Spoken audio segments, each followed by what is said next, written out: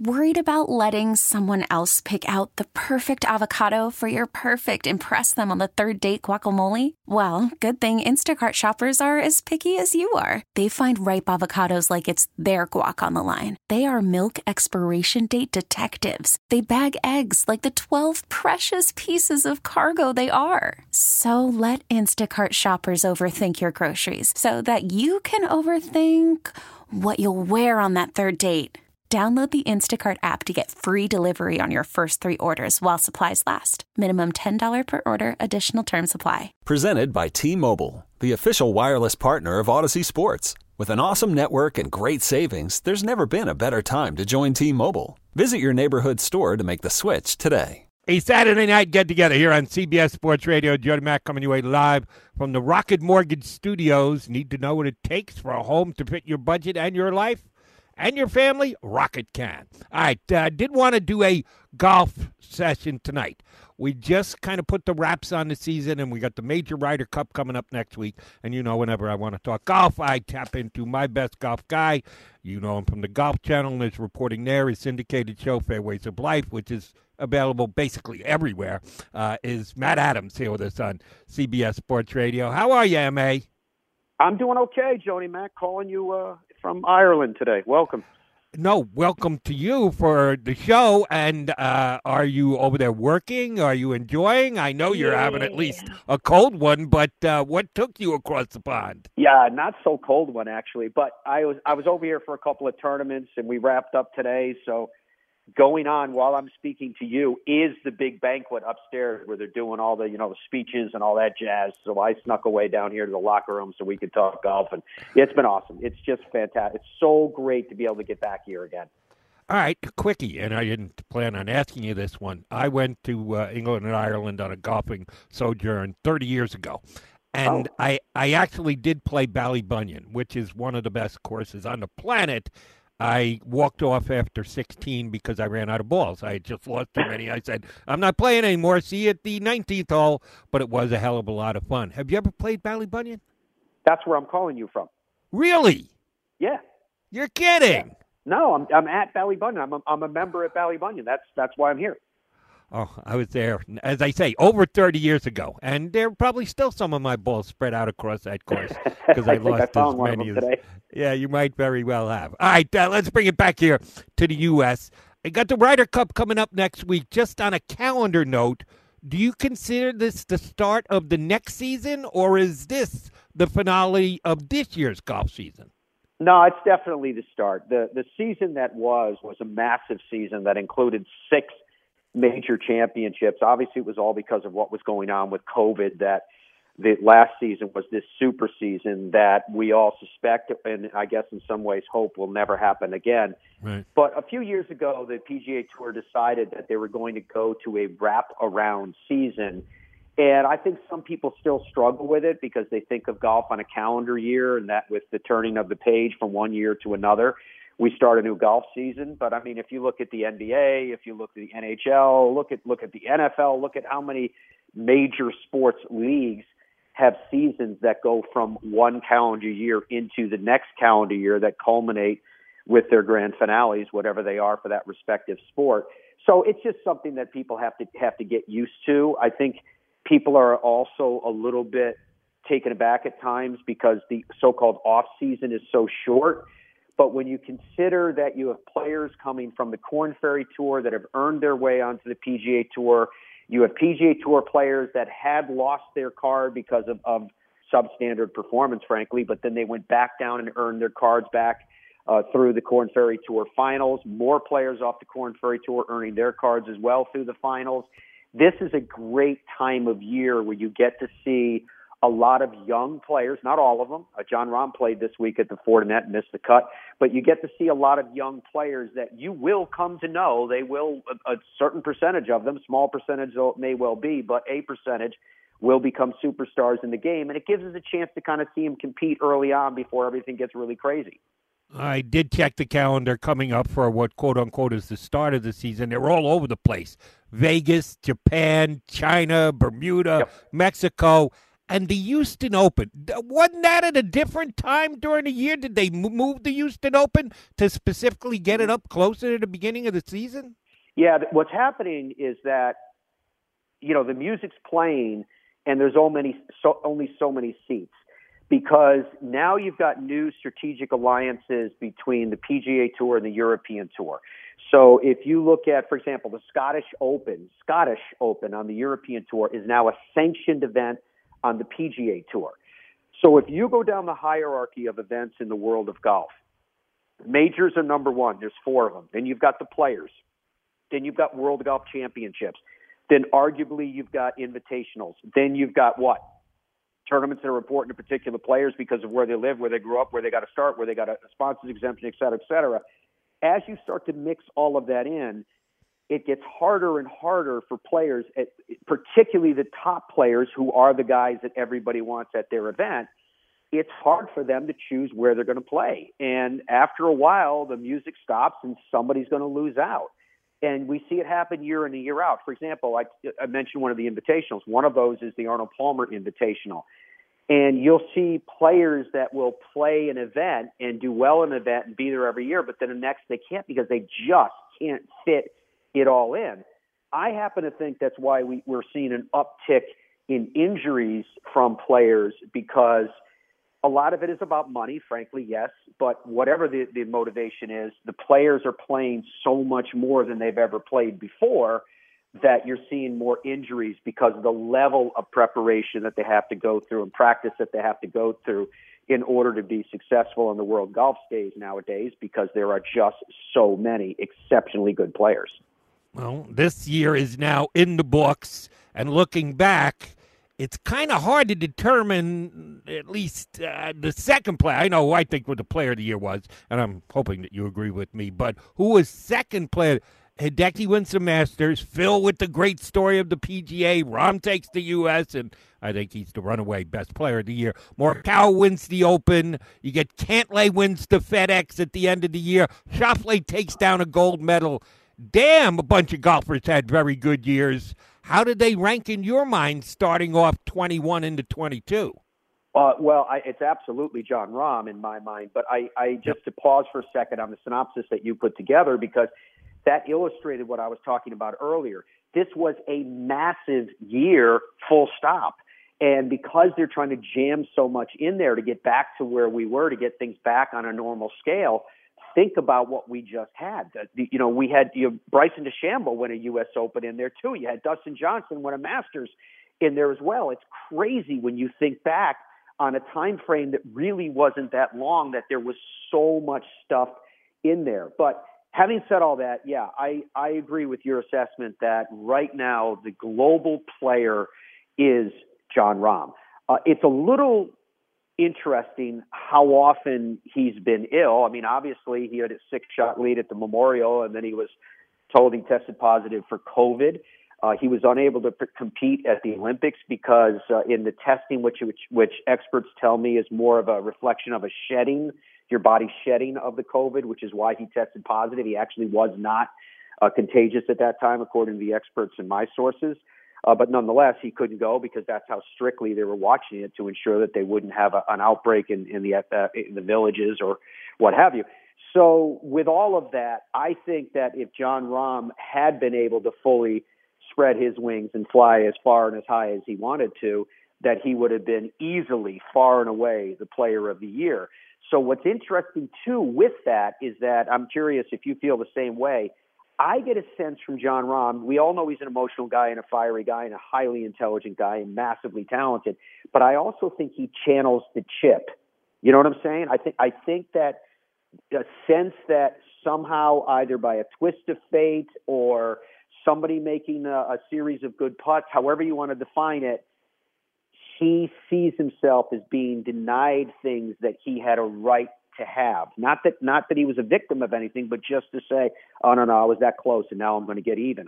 That's the kind of guy I think he is. I think he very much channels that, and it's very powerful as a motivating factor. I agree wholeheartedly with you. but I don't think he starts to feel that way till after the Ryder Cup next week. But we'll get to that. We'll get to that one in a second because, yes, he's playing for the other side. We're talking to our buddy Matt Adams from the Golf Channel and his syndicated show, Fairways of Life, here with us on CBS Sports Radio. All right, one guy we haven't mentioned yet is a guy who in some ways is like Rahm, but in other ways is very different, and that's Bryson DeChambeau. He might grab more attention than anyone else on the tour, and he hung in a lot of tournaments this year. He only won one, Arnie's, way back in March, so it's been a long time between drinks of water. Yes, I know they had the carryover from last year, which would give him a major within, quote-unquote, last year, but it was the calendar year the year before. Where does DeChambeau sit in your mind coming up for the next year? I guess we should start by just talking about him individually in the Ryder Cup. And is he someone who can compete with all those other guys? What did this year do for Bryson DeChambeau in your analysis? Well, again, to go back to something that you just mentioned, Jody Mack, he is the show. When he comes in town, the traveling circus that is the PGA Tour, Bryson is in the center ring. Everybody wants to see him. I think there's actually a disconnect between the Bryson that I guess, because for lack of a better way to phrase it, the Bryson that we think we know, which is the Bryson that is, heavily criticized in social media, and people like to take shots at him, and the guys that were calling him Brooksy at the events because they knew it would bother him, et cetera, all of that goes on with Bryson. But when you're at an event and you see the way that people seek out Bryson, they want to see this show. They want to see, the strong man in the circus. And he is that. He is the strong man. When you mentioned about the mind, I've always felt the same way about Bryson DeChambeau. It does not matter whether we understand or whether we agree or whether we believe in what Bryson DeChambeau is saying. What is important, in my view, is that he believes in what he's doing and saying. And when he does, he channels that. I do also think, however, that his world is a delicate one. And I think he needs to have the correct balance to make sure that everything is firing for him. I don't think the caddy change doesn't seem like it's been a huge success for him as yet. His old caddy, Tim, was really good at working out things, crazy things that, again, I'm not asking anyone to agree with or even understand about, air density and its impact on golf ball flight and distance and control and things of that nature that he was so heavily involved in. And it was interesting because at the Open this year at Royal St. George's, and I'm going to paraphrase the question and answer, but a journalist asked Bryson, "Why are you disliked?" And Bryson said, again, paraphrasing, "I don't know." He said, "I'm kind to people. I'm a nice person. I don't know." And I thought it was so telling that I think Bryson is still trying to figure out that piece. Where does he fit from the standpoint? I think when he came out, and again, I'm not going to criticize him for this because this is the world that he's living in. He was cast as a star in one of the world's major sports. And I think he automatically thought, hey, that I'm an entertainer. He spoke about that often. Remember when the cameraman was following him and he followed him up after he was angry and they kept the camera on him. He said, you're damaging my brand. And he tried to say afterwards, saying, hey, I'm out here entertaining you guys and there should be a quid pro quo. And I don't think fans look at it that way. They don't look at it and go, I don't see you as whoever, Lady Gaga on the stage, and you're going to, closing song and an encore, and we don't care if you go back and yell at the people that were helping you, with your wardrobe. It's not the same with sports. So I think that's been kind of a learning curve for Bryson. He's a complicated guy. And I think some of those complications, I guess, just because of his age, I don't think he's quite figured it out yet, to be honest. But my sense is, Jody Mack, is that today in particular, I think it's all athletes in all sports, but in golf as well, there is what I call a cult of personality. And that means that you have a team of people around you, yes, but oftentimes that team they have a vested interest in what you do because they are, in essence, employees. And so it's hard for a young player who has a lot coming at them, even if it's their nature to put themselves out there like he did and say he was going to change the game, et cetera. it's hard to have someone in their life that can put their arm around their shoulder and go, maybe you want to think about the way you phrase that or did this or did that. It's difficult. And I think that's hard for all players, but I think it's hitting Bryson particularly hard right now. Well, the spotlight's only going to get brighter for him this upcoming season. He is going to have to deal with that. All right, he's going to have to deal with the Ryder Cup this week, which I double-checked the odds right before I punched you up. The U.S. is a pretty heavy favorite in this matchup versus them and the European team. Europe has certainly got the better of them of late. Last time, Ryder Cup 2 years ago, it was kind of lopsided. Why do you think the U.S. is not only favored, but somewhat heavily favored here? Well, they do it because of the rankings, and they do it because of the depth of the field, and they do it because they look at the U.S. side and say, geez, you got all these rookies on the team, but then you start to look at the so-called rookies on the team, and they've got stout credentials. Some of them have already competed in President's Cups, et cetera. So I understand why that happens. I'm always just suspect that it does happen. Everyone focuses. Now, again, I'm calling you right now from Europe. Right. And over here, I'm being told by everybody that, oh, we're going to get crushed. We're being the European team is what they're referring to. We're going to get crushed here. We're going to get crushed. We're going to get crushed. And I scratch my head and say, why do you say that? Why do you feel that? You're talking about 24 of the best players in the world. We have the Dell Technologies match play on the PGA Tour World Golf Championship event where they seed the top players, just like the NCAAs, right? And you say, well, from the player that's number 64 in the world to the player that's number 1 in the world, it's a hair thin in terms of talent and performance from one to the other. Just look at the results in an event like that. And here we're talking about 24 players. And we're going to assert in advance that one team has a distinctive. I mean, the odds are like 2-1 for the American team and 1-2 for Europe. That no, the American team is that heavily favored. Really, the team that seemingly keeps getting beat. I mean, I was there at Le Golf National during the broadcast, and it was a little different. Now, I watched one player after another on the U.S. side refuse to adjust their approach to the golf course, meaning that they got up there and they wanted to smash their driver, and this golf course was set up with very thick penal rough specifically to say, well, if the Yanks are a little bit off aim, they're going to find their golf ball mired in some really deep rough. And you know what? They did. I don't remember what the number was, but I saw many holes won with pars. Think about that for a second. So what I expect we're going to see at Whistling Straits is you're going to see a shaved down golf course as much as they can. However, as much as they can is the critical point. There are 1,200, yes, you heard me correctly, 1,200 sandy areas, call them bunkers if you please, at Whistling Straits. There's only so much you can do to protect for a wayward drive, which the U.S. side is subject to.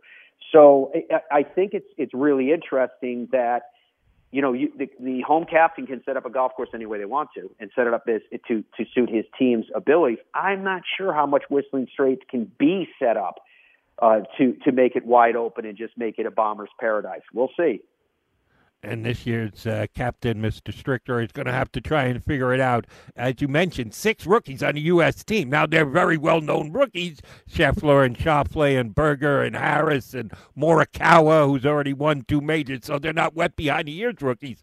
But the European team only has 3 rookies, one of which, Victor Hovland, I'm a big fan of. Lowry is a very young guy who's already done some winning. How much is experience a plus for the Europeans coming into this one because they've had so many guys that have already played in the event?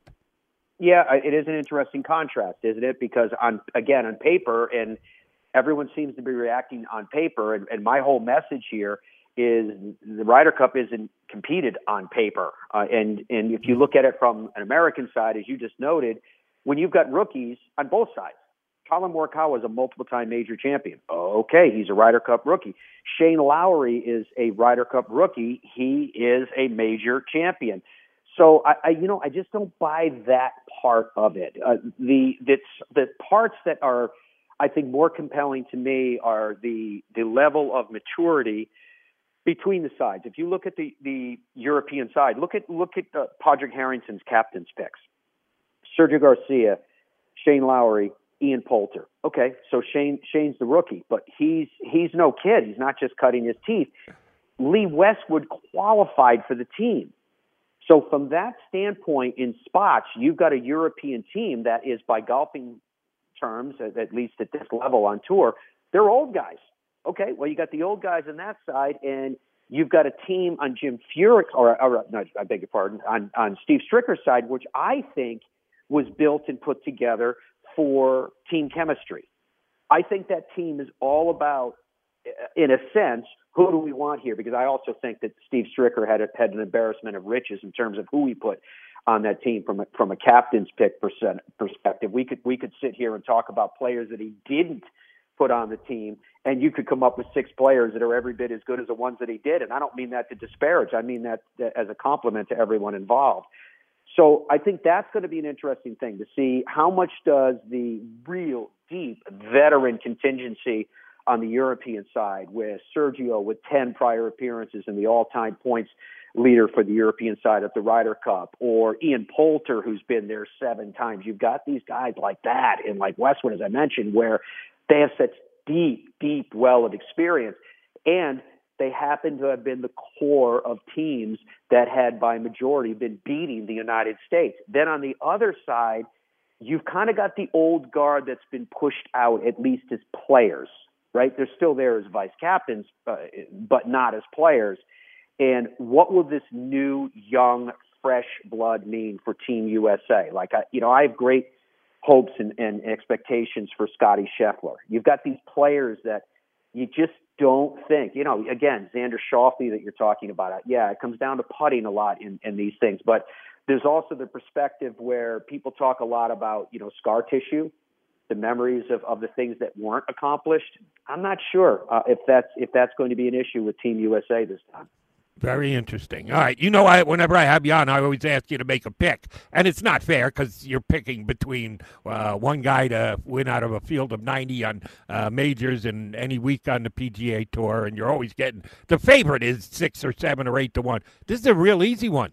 You're either taking the favorite, Team USA, or you're taking the underdog, the Euro squad. Which one you taking in the big showdown next week at Whistling Straits? There's a third option, Jody Mack. Oh, are you going a draw? If you hit that one, I'll give you more credit than I've ever given you credit before.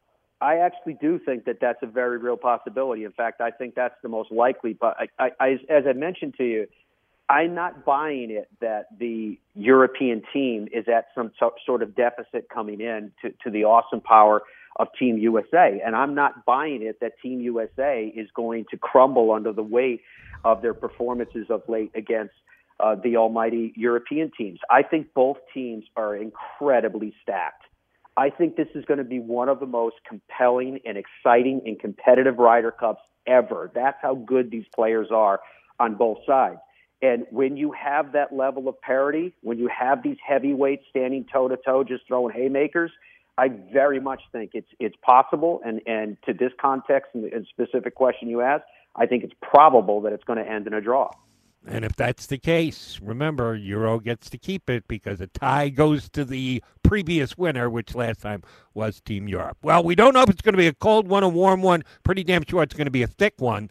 I will get back to whatever adult beverage you're going to have upstairs in the clubhouse there at Valley Bunyan. You know what it's going to be. As I said, it's going to be thick. That's a given. Go enjoy the thickness of it. Safe travels back here to the U.S. Have a good time at Whistling Straight next week. Thanks, Jody Mack. See ya. That is Matt Adams of the Golf Channel, as good as it gets when you're talking about talking golf here with us on CBS Sports Radio. All right, ran long, need to get a break in. We come back, we reopen the phones, 855-212-4227. Jody Mack on CBS Sports Radio. We really need new phones. T-Mobile will cover the cost of 4 amazing new iPhone 15s, and each line is only $25 a month. New iPhone 15s? It's better over here. Only at T-Mobile, get 4 iPhone 15s on us and 4 lines for $25 per line per month with eligible trade-in when you switch. Minimum of 4 lines for $25 per line per month with autopay discount using debit or bank account. $5 more per line without autopay, plus taxes and fees. Phone fee at 24 monthly bill credits for well-qualified customers. Contact us before canceling account to continue bill credits or credit stop and balance on required finance agreement due. $35 per line connection charge applies. See T-Mobile.com. This episode is brought to you by Progressive Insurance. Whether you love true crime or comedy, celebrity interviews or news, you call the shots on what's in your podcast queue. And guess what? Now you can call them on your auto insurance too with the Name Your Price tool from Progressive. It works just the way it sounds. You tell Progressive how much you want to pay for car insurance, and they'll show you coverage options that fit your budget. Get your quote today at Progressive.com to join the over 28 million drivers who trust Progressive. Progressive Casualty Insurance Company and Affiliates. Price and coverage match limited by state law. Okay, picture this. It's Friday afternoon when a thought hits you. I can waste another weekend doing the same old whatever, or I can conquer it. I can hop into my all-new Hyundai Santa Fe and hit the road. Any road. The steeper, the better. Because my all-new Santa Fe is available with H-Track all-wheel drive, so I can hit the trail without a worry in the world. Heck, with 3 rows and best-in-class rear cargo space, I can pack the whole family in with all our gear. We've got available dual wireless charging for our phones, so we'll never lose touch with civilization, and we won't lose touch with the primordial power of Mother Earth. So which is it? Waste the weekend or do something a little more epic? And conquer it in the all-new Hyundai Santa Fe. Visit HyundaiUSA.com or call 562-314-4603 for more details. Hyundai, there's joy in every journey.